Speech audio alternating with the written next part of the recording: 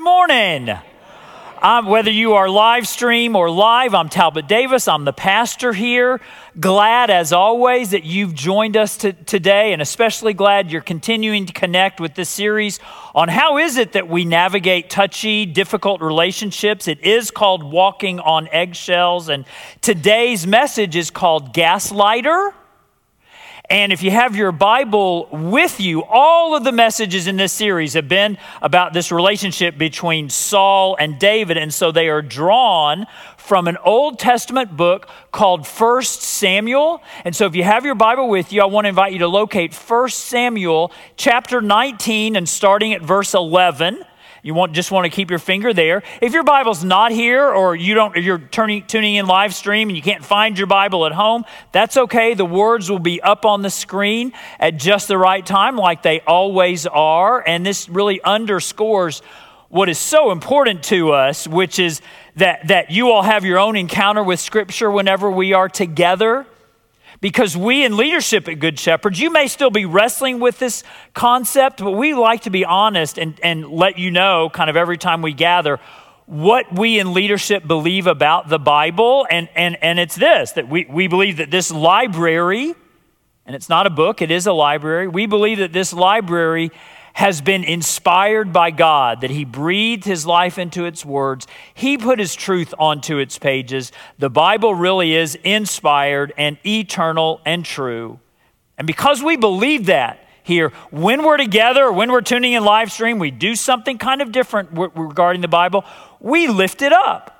And if you've never been here before, you've never tuned in before, and you see phones in the air, and that's where a lot of people load their Bibles these days. You see Bible books in the air. You're like, this is just kind of different. And you know what? We admit it. We acknowledge this is a little bit unusual for a church to do, but we have found that this is a moment of oddity that shapes our identity as a community. There were a collection of people joyfully surrendered to the authority of the Word and eager for its power to be unleashed in our lives. Amen? And so before I say any more words, let's pray.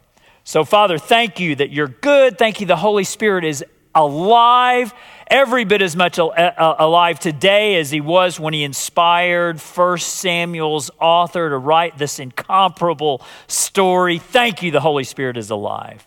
And I need Him, and ask that you would fill me to the full with all the truth and the joy and the power in the Holy Spirit, and do the same for all who are within the sound of my voice. In Jesus' name we pray. Amen. So this message, as I told you like 2 minutes ago, this message is called Gaslighter. And that concept and that phrase has really grown in influence over the last 5 years or so. But you may not be aware of the origin story behind the term gaslighter. And this is my great privilege to let you know what it is. Because it actually comes from the name of a play, like a theatrical play that was written in 1938. And then it was turned into a movie in 1944. And the movie was called Gaslight. And in the movie, the husband, played by this actor named Boyer, the central image in the whole movie is this little gaslight in the kitchen that the husband and the wife share. And the husband keeps turning the gaslight down, so it's barely a flicker. And the wife, who is played by Ingrid Bergman, she keeps noticing that the flame continues to diminish. And yet every time she mentions to her husband, the gaslight keeps getting lower and lower, he convinces her that it's just her imagination. He convinces her that she's just making it up. And so this little gaslight becomes the central metaphor in the whole movie for this devious plot where husband convinces wife, played by Ingrid Bergman, that she's losing her grip on reality. And in the climactic scene of the movie, Ingrid is talking to one of her friends, kind of like a confidant, and she says, "I'm losing my mind." And the confidant answers, "No, you're being driven out of your mind." And that's gaslight, not when you are going out of your mind, when you're being driven there. It's when in the course of relationships with parents, with children, with mates, with coworkers, with institutions, that a manipulator erases your reality. When an abuser makes you think you deserve it. When a bully makes you think you had it coming to you. When someone with power and with influence is able to make you question your own grip on reality, and they make you feel like the things that you have seen with your senses, with your eyes, you've heard them with your ears, you smelled it with your nose, and they're able to make you question your own sense of reality. And some of you are being gaslit right now by people you love, by people who raised you, by people you are raising, by people you work with. And some of you, you're not being gaslit because you're gaslighting. Yeah, we know you're here as well. And so I just want to spend a few minutes talking about this kind of intriguing concept that continues to grow in influence. And I can tell by the looks on your faces that there are light bulbs going on all around. Oh yeah, I've been through this. I'm in the middle of this. I know what he's talking about. And I do have to offer one correction, though, because my origin story of the term gaslight only goes to 1944 or 1938. Actually, the real origin story of the concept of being able to manipulate someone to question their own sense of reality, when an unstable person is able to make someone else question their own stability. That the origin story of that actually goes back way, way before 1944. It goes back all the way to this ancient story about 1,000 years before Jesus was born, so 3,000 years ago, between the two main characters that we have been diving into in this Walking on Eggshells series. Saul, who is the king of Israel, the first king of Israel, and David, his nemesis, who will be. And if you haven't been with us over the last couple of weeks, I'm so glad that you're here today. But in week one, we saw how Saul played head games with David and robbed him of his moment of glory. And then in week two, we saw how Saul weaponized confusion and made it so that David was actually living in a land of confusion. And then today we get to take a look at the real origin story behind gaslight. But before we actually open up the Bible to look at the story today, I have to give you a news alert. Y'all ready for a news alert? Thank you. A news alert of what happened between the end of last week's story and the beginning of this week's story. And what has happened in the story that we're not actually going to look at in Scripture is that David, the hunted one, the gaslit one, the pursued one, David has married a woman named Michal. Michal was a woman's name in Hebrew. He's married a woman named Michal, who is Saul's daughter. Now, why you would marry the daughter of a man who on more than one occasion has tried to kill you, I don't know. But that's what David did, and that's where we pick up the story in chapter 19 and verse 11. Of 1 Samuel, chapter 19, verse 11. Saul sent men, this is to David's house, this is the house of his daughter and his son-in-law, to watch it and to kill him in the morning. But now this isn't a great way to welcome someone to the family. When Julie and I first got married, my very New York father-in-law didn't always know what to make of Totally Tex and me, but I can promise you it never got this bad. But Michal, David's wife, warned him, if you don't run for your life tonight, tomorrow you will be killed. And so Michal protects her husband, and then she sets up this fascinating ruse, this interesting deception in verse 13. Look at what it says. Then Michal took an idol and laid it on the bed, covering it with a garment and putting some goat's hair at the head.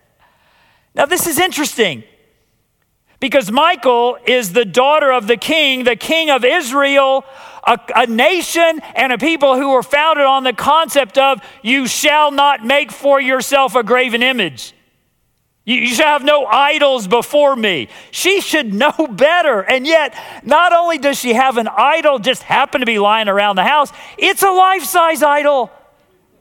And she puts his life-size, what do you do with a life-size idol? I don't know, but she puts it in the bed, and she put goat's hair at the top to make anybody who's pursuing David think that it's David there asleep. At least the story serves to underscore the fact that idols, worshiping statues, life-size or not, are so deceptive that the only thing they're good for is more deception. We'll pick up the story, verse 14. When Saul sent the men to capture David, Michal said, he's ill. He's sick in the bed. Verse 15. And then Saul sent the men back to see David and told them, bring him up to me in his bed so that I may kill him. So Saul's soldiers go back that second time, verse 16. But when the men entered, there was the idol in the bed, and at the head was some goat's hair. So the ruse gets uncovered, and that sets up this quick conversation between father and daughter, between Saul and Michal, that is among the most revealing conversations in this entire soap opera we're digging into. Look what Saul says in verse 17. Saul said to Michal, why did you deceive me like this and send my enemy away so that he escaped? And Michal told him, he said to me, let me get away. Why should I kill you? And so interesting what Saul does. He puts his daughter to the loyalty test. Do you notice that? Who are you going to choose, honey? Me or him? Your daddy or your husband? And I don't know about you, but those kind of loyalty tests are so common. It makes me think of the father-in-law who's kind of meddling in a marriage, and not murderously, but just kind of annoyingly. Can we agree there's a big gap between annoyingly and murderously? And daughter finally has to say to her dad, don't make me choose, Dad, because you're not going to like the result. But it's a loyalty test. And those kind of loyalty tests are not only in families. Man, I've lived through them in church, where people will say, me or her? You either fire her or I'm leaving the church. You either choose me over him or I'm leaving the church. And once I realized kind of the tests to which I was being subjected, I stopped taking them. And maybe you've lived through a similar kind of loyalty test. And if you have, that's just a prelude really to being sort of gaslit. Notice one other thing about Saul's speech to Michal. Michal, what does he say? Why did you deceive me like this and send my enemy? Notice he doesn't even say David's name, and he makes the whole drama all about himself. And no doubt some of you know people like this, who they have a knack for making any kind of crisis, any kind of chaos. Oh, well, what about me? And if that is the first reaction of someone in your life, to take something that doesn't have anything to do with them and make it about them, you're probably getting ready to be gaslit. Let's see what happens next in verse 18. The story takes an interesting turn. When David had fled, and it's so interesting throughout 1 Samuel, that kind of the main verb about David is that he's always in flight. He's fleeing from Saul. He's fleeing for his safety. When David had fled and made his escape, he went to Samuel. And the book of 1 Samuel is named after Samuel. Obviously, we don't think he was the author, but he is David's mentor, David's guide. He went to Samuel at Ramah and told him all that Saul had done to him. And then he and Samuel went to Naioth and stayed there. Naioth is a place out in the wilderness in Israel, and it was really more like a camp than a village. And it's what Samuel has launched there in this place called Naioth is really what I would call an Old Testament Pentecostal camp meeting, complete with people praying in tongues and falling out and having all kinds of ecstatic, exuberant worship and losing sense of time and losing sense of scale. Because look what happens in verses 19 through 21 when Saul sends more soldiers to find David. Look at what happens. Word came to Saul, David is in Naioth at Ramah. Verse 20, so he sent men to capture him, soldiers. But when they saw a group of prophets prophesying, this is that Old Testament Pentecostal camp meeting, with Samuel standing there as the leader, the Spirit of God came on Saul's men, and they also prophesied. Saul was told about it. And he sent more men, and they prophesied too. Saul sent men a third time, and they also prophesied. So 3 times, these guys get distracted from their main mission, which is killing David, and into their secondary mission, which is worshiping God. So they have this kind of ecstatic, exuberant, unintelligible kind of worship. The Holy Spirit is all over the place. And Saul, because he can't get no satisfaction from his soldiers. They stop being soldiers and they turn into preachers. And Saul decides he needs to get in on the act. And look what happens when Saul does. Verses 23 and 24, where it says this. So Saul went to Naioth at Ramah. Saul goes himself to the Old Testament Pentecostal camp meeting. But the Spirit of God came even on him. And he walked along prophesying until he came to Naioth. So he's walking along, kind of exuberant in his praise of God, but people are not paying attention to him. That's why he says he's walking along. He doesn't have a crowd around him, so he's kind of preaching. No one's paying attention. Verse 24, he stripped off his garments, and he too prophesied in Samuel's presence. He lay naked all that day and all that night. And this is why people say, is Saul also among the prophets? Now, come on. I've taken some preaching courses in my life. I've taught some preaching courses in my life. But I can tell you that in all that time of taking and teaching about preaching, never once, not a single time has anybody ever said, it's never come out of my mouth or into my ears. It has never been said, if they're not paying attention to you, just preach naked. That's just not in the textbook. And yet somehow Saul is like, you all aren't paying attention to me? I'll show you. Ignore this. And there he goes. And so there Saul is. And he's clearly lost his grip on reality. He's clearly out of his mind. And the proof is that he's out of his clothes. We're supposed to notice the absurdity. We're supposed to notice the insanity of it all. And which makes what happens next even that much greater, because this author of 1 Samuel is such a genius. He's so inspired. He's so skillful. And remember, or learn if you never knew it to begin with, that chapters and verses were added much later. That the author of 1 Samuel or the author of any biblical book did not write it with chapters and verses. They just wrote it. And so in the original, in 1 Samuel, there is no break between the end of chapter 19 and the beginning of chapter 20. And so the author just lays this out with such genius effect, because the last thing that we see about Saul is that he's naked in front of, babbling on incoherently in front of Saul. And then the very next scene, without even catching a breath, look what happens in chapter 20, verse 1. Then David fled, there's that word again. David fled from Naioth at Ramah and went to Jonathan and then asked, what have I done? What is my crime? How have I wronged your father that he is trying to kill me? Oh my gosh. Do you see the absurdity? Do you see the contrast? That in one scene, there's naked, babbling, incoherent, obviously out of his mind Saul. And in the very next scene, there's David thinking it's all his fault. David has created some kind of alternate reality where Saul is the victim and he's the villain. We're supposed to notice the absurdity. We're supposed to see the contrast. We're supposed to be aware enough to understand, oh my gosh, Saul is the gas lighter and David is being gas lit. All to the point that we see this naked, incoherent, babbling king at the feet of sage, wise Samuel, and David is so confused. His own mind has been so twisted by Saul's manipulation that he thinks it's his fault.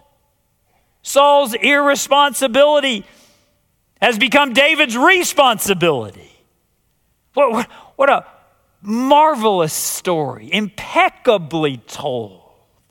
And that whole dynamic, gas lighter, gas lit, villain, making you think he's victim. That continues to play out. In fact, I assume it's playing out on people tuning in on live stream and people who are here live. Someone here has a husband who cheats. And he's been able to convince you that it's really your fault. That if you just took a little bit better care of yourself or you were just a little bit more exciting, he wouldn't wander. And someone else here, you're in the opposite role. You have a wife and she steps out on you. And you've come to accept her accusation that if you were just man enough, she wouldn't. And someone else here, you're a victim of domestic violence. And your abuser has been able to convince you of that line, well, he does hit me, but if I didn't egg him on, maybe he wouldn't. And someone else here was raised by an alcoholic. And that one time, when that alcoholic parent had that moment of sobriety, that one time you vented some anger to them and they were able to say to you, why, honey, I don't know what's your problem. I'm not drunk. And someone at work,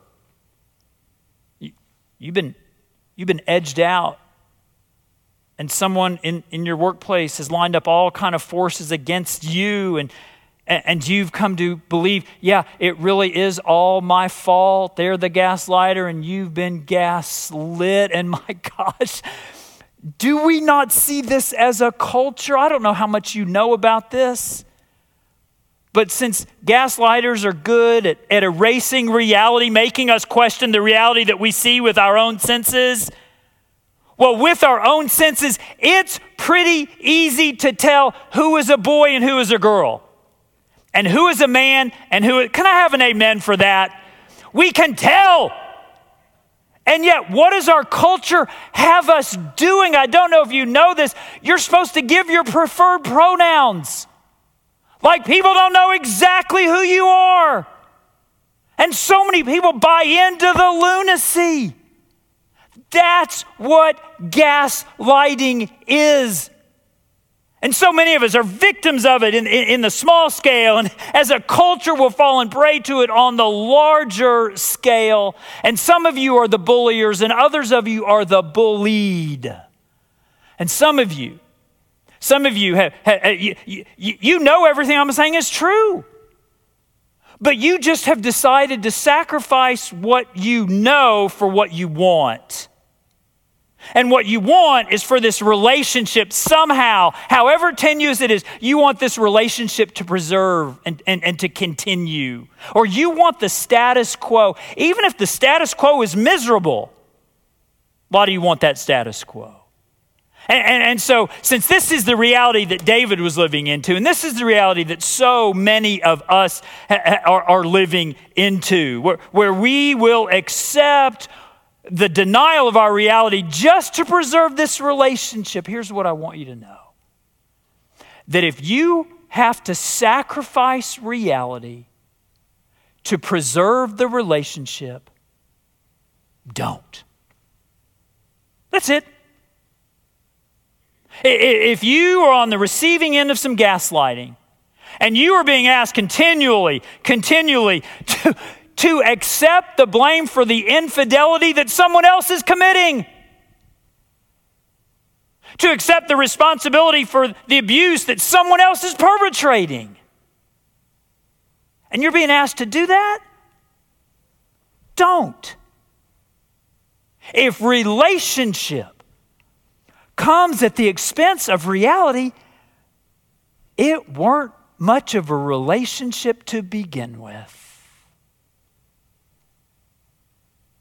Some of you may be in one of these kind of poisonous, dangerous relationships, and it may well end out, and this, I'm talking about whether this is a marriage or whether it's a romance or whether it's with your children or with your parents or at work or even at church.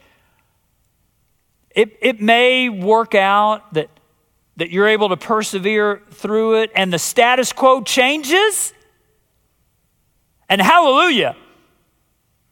But the thing that's not acceptable is the status quo.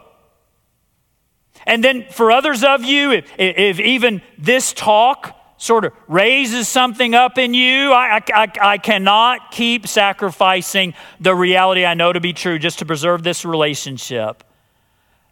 Just know that something in that connection was probably killing you to begin with. It's interesting how this works, even in my world and kind of the church world, not larger than this congregation world. I have been called, kind of in, not here, not at Good Shepherd, because y'all are so nice. You actually are like pretty awesome. But I have been called extreme in church circles. And I've been called extreme because I dare to believe what the church has always believed about relationships and intimacy and marriage, that God's designed for sex is celibacy and singleness and faithfulness in marriage between a man and a woman. And I believe that. Well, I have been called extreme by so many other people in the Methodist tribe who either want to expand that definition to include couples cohabitating, or to include same-sex relationships, or to include what they now call polyamory, which is having more than one intimate partner at a time. And they've been like, hey, times are changing. Love is love is love. Why can't you be filled with more love? Why don't you adapt the teaching? And I was called extreme enough to the point that I actually began to question my own beliefs. And I was like, gosh, if all these other cool people are kind of editing the gospel and changing the Bible, maybe I just need to get with the program. And then in this moment of clarity, it happened because I said it out loud. Everything came into focus. Oh, if I believe what the church around the globe has always believed, and what the Bible is unanimous in teaching, by definition, I'm not extreme. Maybe the ones who are extreme are the ones who would redefine what Jesus actually reinforced. And by saying that out loud, I was, whoo, I'm not going to be gaslit anymore into questioning my own sanity and my own stand with what the global church has always taught and always believed. If you have to sacrifice reality to preserve relationship, don't. And so I want to give you just a couple real practical hints. And you feel free to write these down. What do you do if you think you're in the middle? Number one, say it out loud. Say it out loud. If your reality is being questioned, say it out loud. Gaslighters always fail the say it out loud test. I'm getting abused, but I egg him on. No. She cheats, but I deserve it. Nope. My 38-year-old kid is still living at home, but I'm a bad parent because I didn't get him a new car. I almost had a word before no, okay? No. Say it out loud. Second, journal it. Jot down what it is you are experiencing, what it is you're being asked to accept. Years ago, my wife, Julie, she had a gaslighting boss, and she was meticulous in jotting down all the lies and all the alternate realities that he was asking her to accept. And so she had a comprehensive record of everything that had gone on. Journal it. And third, find a confidant. Say it out loud. Journal it down. Find a confidant. Your confidant might be a counselor. It might be a pastor. It might be a friend. It might even be a life group.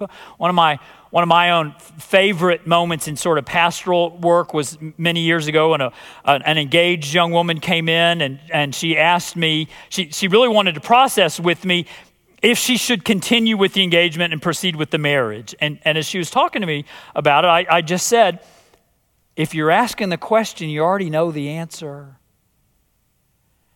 And she knew the answer. She just needed someone to say it out loud for her. Relationship ended, alternate reality escaped, a life of health embraced. So yeah, if you have to sacrifice what you know is true for some fantasy that you want, don't. If you have to sacrifice reality to preserve relationship, it wasn't really a relationship to begin with. And others of you, in the sound of my voice, gaslighters, we're on to you. There's a whole collection of people within the sound of my voice whose awareness has been raised, and we are on to you. So stop it. Stop the inventing reality. Stop the, well, what about me? Stop the loyalty tests. Stop it before you find yourself out of your mind and maybe out of your clothes, babbling on incoherently at the feet of a sage. Just stop it. If you have to sacrifice reality to preserve relationship by the grace and the power of the risen Jesus, don't. Let's pray. So, Father, thank you for this experience you've given us of living into difficult truths. I ask that the result of this would be incredible courage and freedom and spirit-filled, healthy relationships. We cannot do this on our own. We ask that you do it through us. In Jesus' name we pray. Amen.